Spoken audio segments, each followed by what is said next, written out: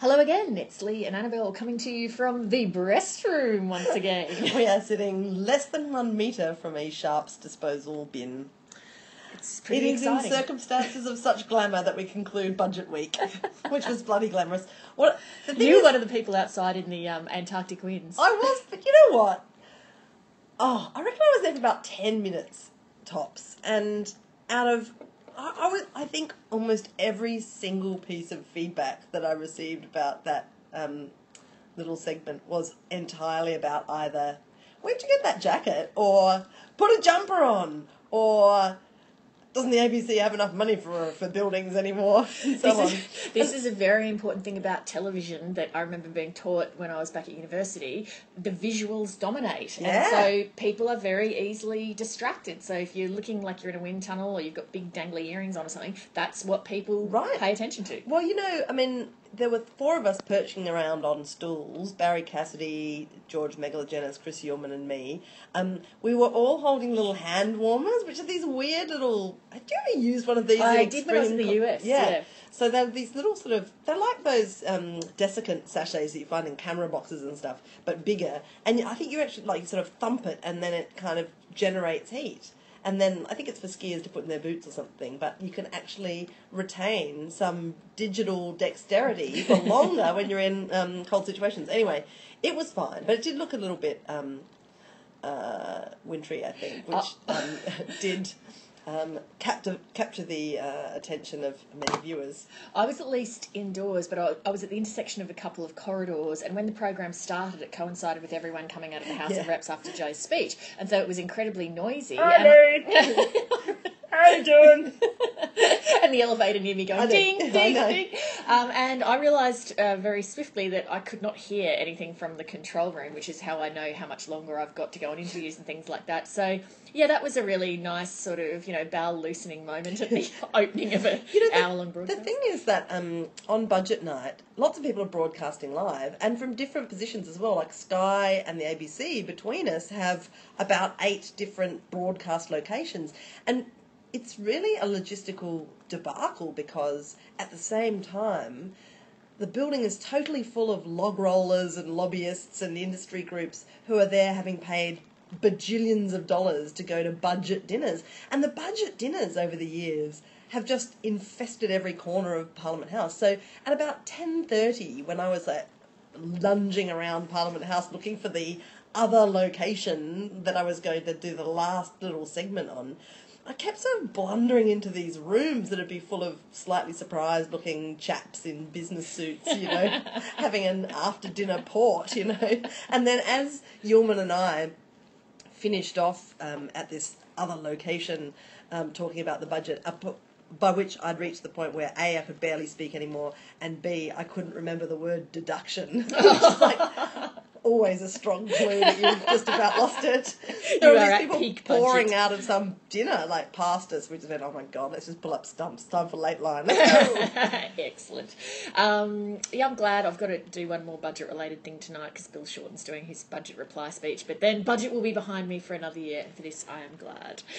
You're still a bit croaky. It's you bringing the phlegm this I've time. got a lot of phlegm to give, actually, so I'll bestow that upon you judiciously at some point in the next 20 minutes. Now, before I forget, you can go to our website, www.chat10looks3.com, if you want to click on anything that we've been deduction.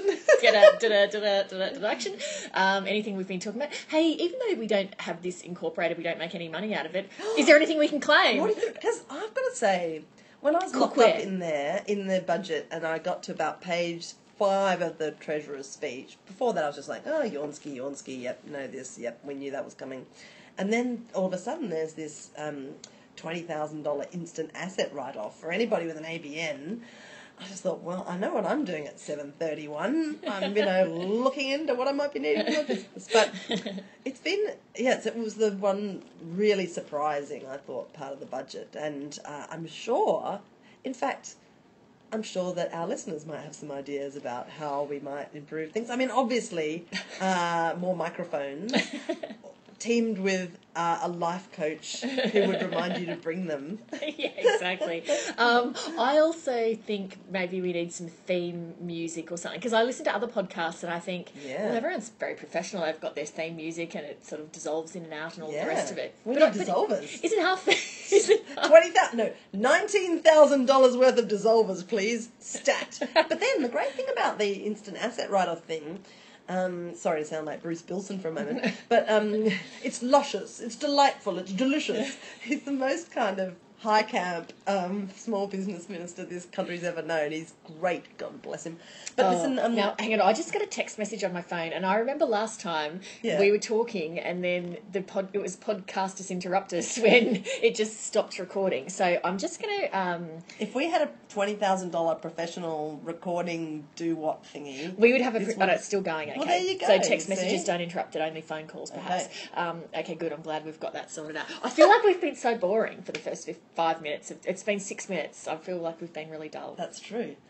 Okay, what can we talk about that's interesting? Okay, I am happy to see in recent weeks the ascendancy of the nice people. I think the nice people are taking over the world. I'm very happy Except about for those rotting paid parental leave Except for those scammers. dipping mothers of newborns, those filthy wretches.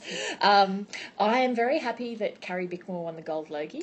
Yes. Mm-hmm. And I know it's a little bit old now, but I thought that her speech about brain cancer was an absolutely wonderful example of how those sorts of speeches don't have to be narcissistic, and they can. It was so wonderful. All cliched. It was absolutely fantastic, and I loved how she also, as well as saying, "Here's my message. It's about brain cancer," and she shared, her very moving personal story. It was incredible how composed she was too.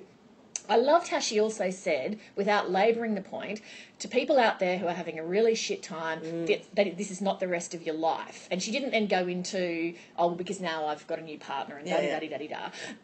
But it was just, I thought, a really fantastic message, and it just, I thought, I don't know her at all, but I just thought it made her seem like she was a really nice person, and so I was very glad for that. I agree. Good. Next example of nice people ruling the world. Hamish and Andy are coming back to do their drive time radio show. I'm a big fan of theirs because I love the fact that their humour never really seems to be at anyone's expense. It's just generally silliness. And they are so funny, and I love that their friendship and the fact that they find each other funny really shines through. I met them when Hillary Clinton came to Australia and I was hosting a function with her. She did one other interview, which was with Hamish and Andy, because she wanted to... I don't remember that. Yeah. I only remember your own clinical it's understandable. And masterly... It was a radio interview that she did with them. But I thought that Hamish asked just the funniest question, which was, have you ever had occasion to say to somebody, you just made yourself a really powerful enemy? And she went along with it really well. She laughed, and I can't remember how she replied to it, but I think she said, no, but I've wanted to, or something like that. Anyway, they really make me laugh, and I'm so glad that they are going back onto commercial radio in that sort of, I don't even know what radio station it is, but news.com.au the other week had a piece about Hamish and Andy's 10 funniest radio moments, and you could click on all of them. We'll put it on our website, www.chat10looks3.com. I see what you did there. I wonder if, how often would Hillary Clinton, in an interview, be asked a genuinely surprising question? It must just... Almost never. It must just never happen, right? I remember when I was in the UK working for Fairfax there, and every now and again I'd be sent along to one of those, movie junket things where, you get 7 minutes with a movie star, and then they get shifted on to the next person. Or sometimes in the even grimmer ones, there's, 5 of you in a room. Yeah. Somebody from Dutch radio and somebody from, Norwegian online, and then you've got sort of 5 minutes with this star and you're trying to think of something vaguely original to ask them. It's nearly impossible, and you look at them and you know that they are suffering And I know, but I don't have so much sympathy for them because I think, well, you've been paid 15 mil for this, and this is part of your job. But sometimes they're so jet lagged as well. Look, I actually generally hate interviewing really famous people because there is nothing new to ask them. But the problem is that the audience still wants to hear probably the same questions, because they've been asked them a million times, but not everyone watching has heard them be interviewed. So you're asking the most obvious question that everybody wants to hear you ask Hillary Clinton. That's right, exactly. Although I've got to say, top points to have you ever used the phrase, you just made yourself a really powerful And that's probably why she laughed, because it probably was one of the few surprising things that she'd ever been asked, or that it actually genuinely made her laugh. I spend a lot of time with those interviews trying to figure out what can I ask that's new that will maybe build rapport, particularly, as you say, because I might be the 25th interview of the day and we've got 7 minutes, and so that's really hard to build rapport. Yeah, you've got to try and snap them out of that that formulaic approach where they think, I'm answering these questions, but in my brain I'm thinking about what I'm going to have for dinner. And exactly. The good ones seem to know how to keep bringing it, but it's just not very pleasant. Like, you'd think it would be fun to get a chance to interview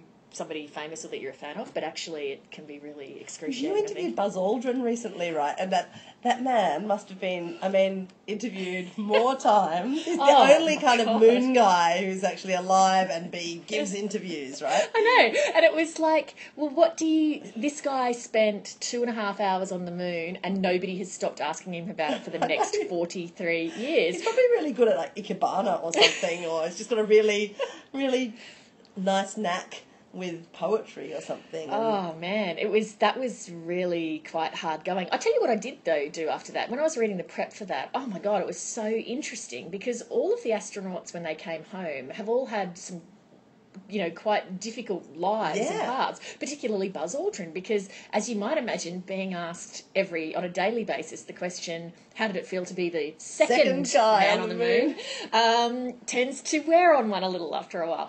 Anyway, and it's interesting too, the personalities. I don't know, have you ever read The Right Stuff? No, I haven't. Oh, fantastic book by Tom Wolfe, which is about the early days of the space program, and it was all test pilots who were the people who were channeled into being astronauts.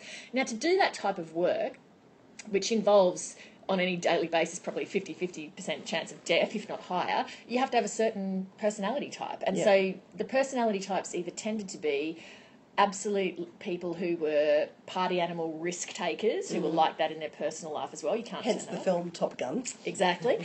And that was the Buzz Aldrin personality. Or borderline psychopath, sociopath, cold and able to detach yourself and just remain cool in every circumstance. That was Neil Armstrong's personality. That was there's one air supply remaining on this rocket, and it's going to be mine. It was the difference between, just to keep the Top Gun analogy going, Goose and Maverick. No, not Goose and Maverick. Maverick and Iceman, the Val Kilmer character. Do you know I watched Top Gun? Val Kilmer's finest moment. There wasn't much after that. No. Was there? Val Kilmer. Wasn't he in a vampire thing after that or something at all? Just, Can't remember. It wasn't good. I watched Top Gun again not so long ago. I can't remember why. And I must say, and I don't know if this speaks to my age. That's a hilarious admission, if I may say so. Not as hilarious as what's about to come. When I watched it, I thought the Tom Cruise character was an irresponsible child, and the Val Kilmer character was who I'd want flying my plane. Yes. Whoa. Yeah. I was not liking Tom Cruise's vibe at all. That's fine. But the Goose was the nicer one, wasn't he? Yeah, but he was the one who bit the dust. Yes, I know. Well, I said thanks to Tom Cruise. Therefore, no longer marriageable on account of being dead. That's right. Speaking of just turning the clock back, I've got a bone to pick with you. Oh. But the other day you said that you didn't know who Spandau Ballet was. Now, you are lying about your age, lady. No, I was having a joke. You were very protected. I was having a joke at the end of 7:30 where we had a piece where one of the reporters had interviewed Spandau Ballet, who are out here at the moment, and at the end of the story I said, actually, I've never heard of Spandau Ballet. I must be a little young. And then just gave a little knowing wink. Actually, I was thinking of that before when we were talking about awkward things to ask. When I was watching the story, I was thinking, I wonder where the name Spandau Ballet comes from. And when I got home, my husband said to me, how come they got the name Spandau Ballet? And I'm sure the reporter probably didn't put it in because she felt like, oh, God, they probably so didn't obvious. That. Yeah, do you know the answer to that? No, I assume, it's No, I don't know. Tori Maguire, who's about to be the editor of the Huffington Post in Australia, tweeted me to say she's going to Spandau Ballet on Friday night, and she was mentioning it to her babysitter, and the babysitter said, "Oh, that'll be lovely. I've never been to the ballet." Oh, that is excellent. No, that's nice. Now I'm talking too much. What have you been reading? I've been reading budget papers 1 through 4. I love a bit of a budget paper, I must say. One of the nicest things about the budget lockup is that you get to turn your phone off for 6 hours and just read a document from go to woe. And there is a bit of criticism of the budget lockup, which says it really isn't market sensitive anymore, particularly in a year like this one where pretty much everything was flushed out before the lockup started. But it's so important.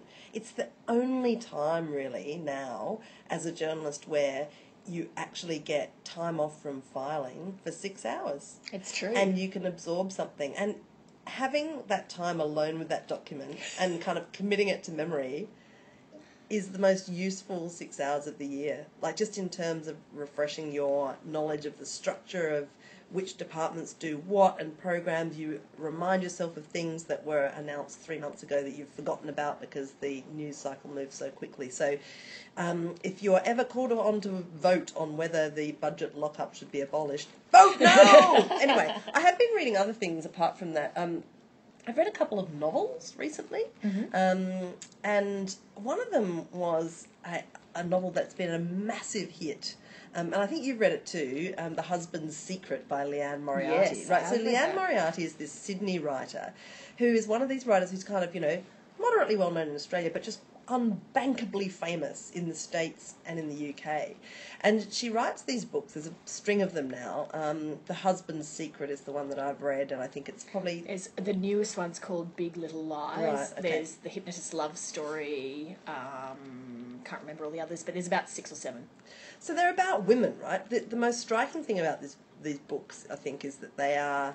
It's not really exactly chick lit in that whole kind of, romance novel tradition. They are quite beautifully written, complicated, sophisticated storylines in which all of the relevant, interesting, complicated characters are chicks, right? And quite often they're set around schools, and it's been said of her that she parodies the kind of alpha mum in the Parents Association with absolute razor-sharp accuracy.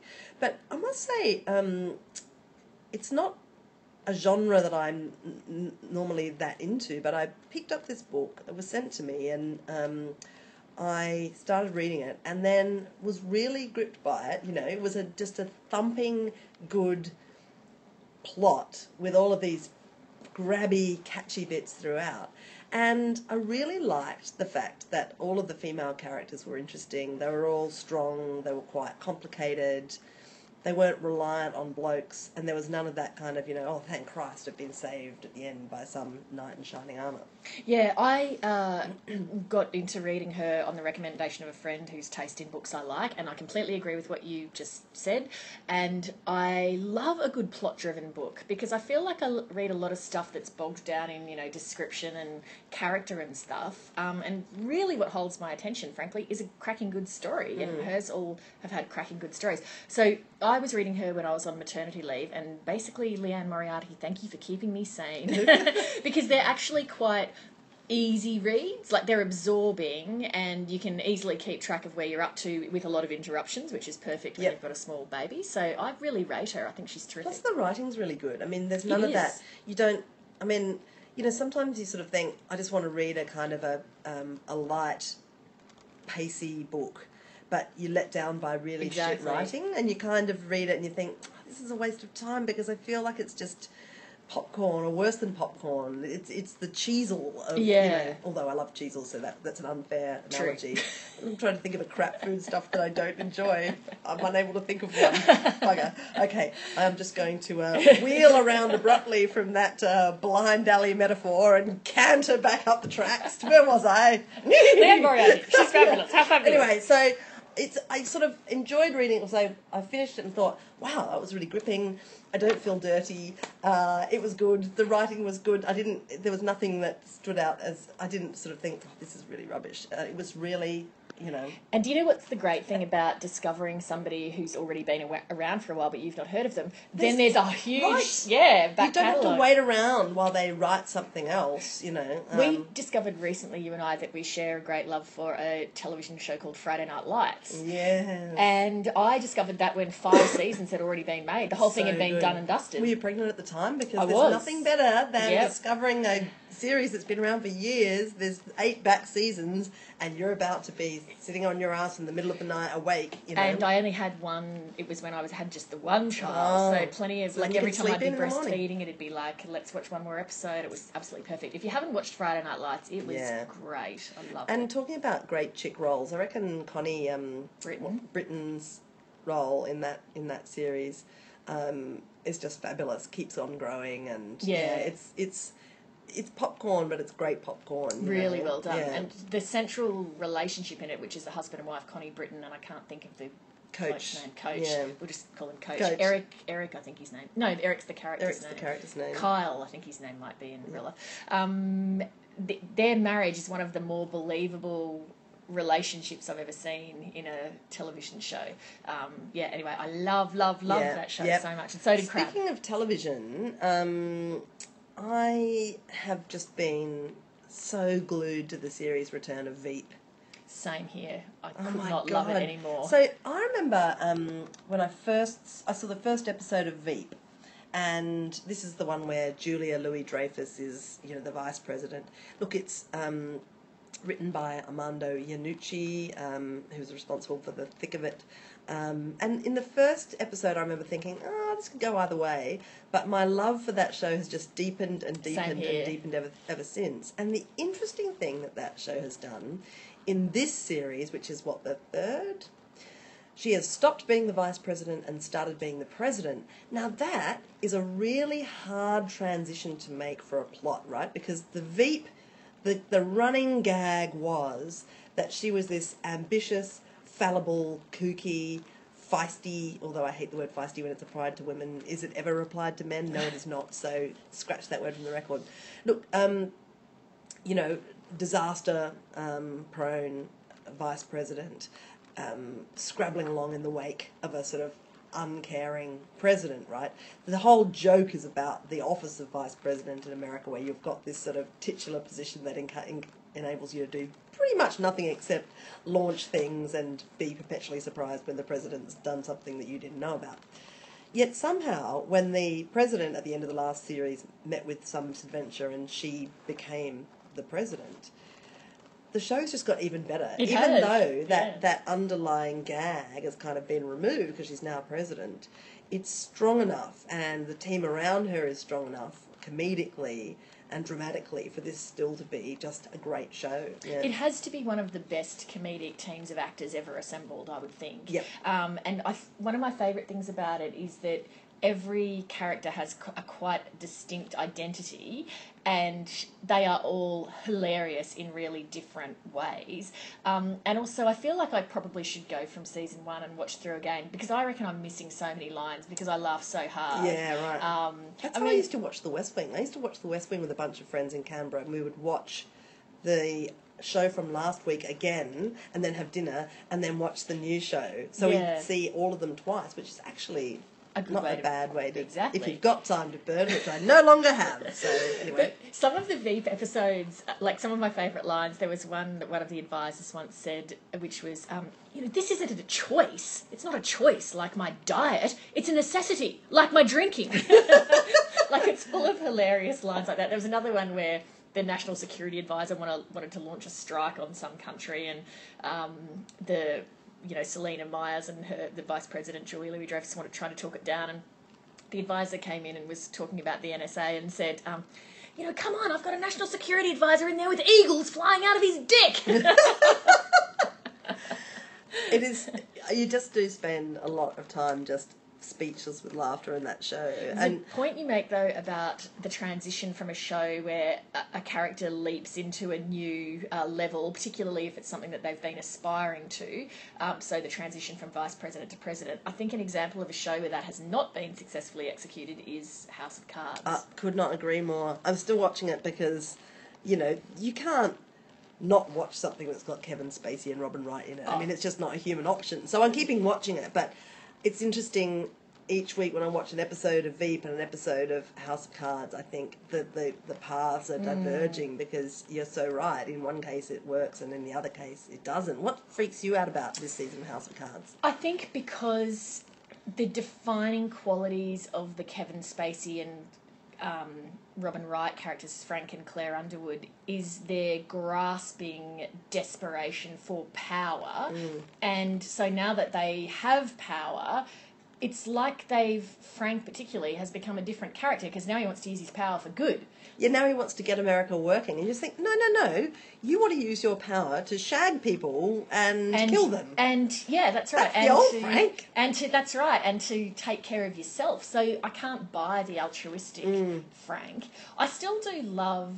I mean, I love how it looks. I love that it's set in Washington. I love... and those Robin credits, Wright's they're just beautiful. The credits are amazing. Yeah. And Robin Wright, she is so beautiful. I'm surprised countries have not gone to war over her. She's so extraordinarily gorgeous. I think that happens in Series 5. Her wardrobe too, I just completely covet.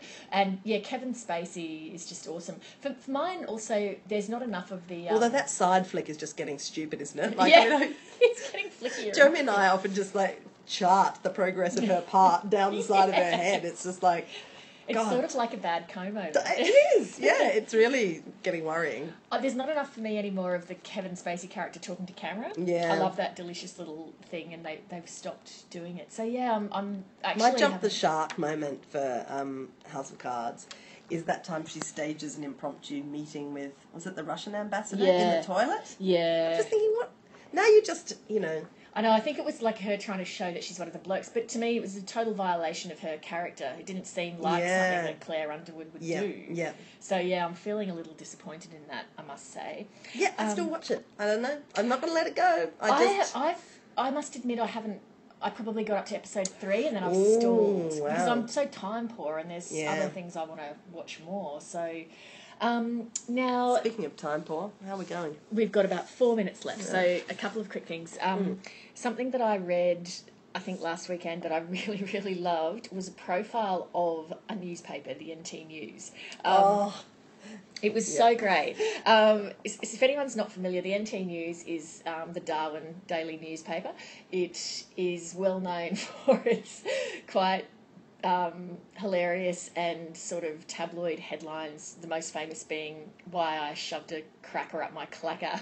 Which was a Walkley Award-winning headline, wasn't it? It was about a guy who stuck a cracker up his bum on cracker night. Firecracker, yeah, exactly. And it was like a pinwheel sort of one. So he did an interview with the NT News from the burns unit at the Darwin Hospital. They have a fixation. They like cane toads. They like croc stories. Anyway.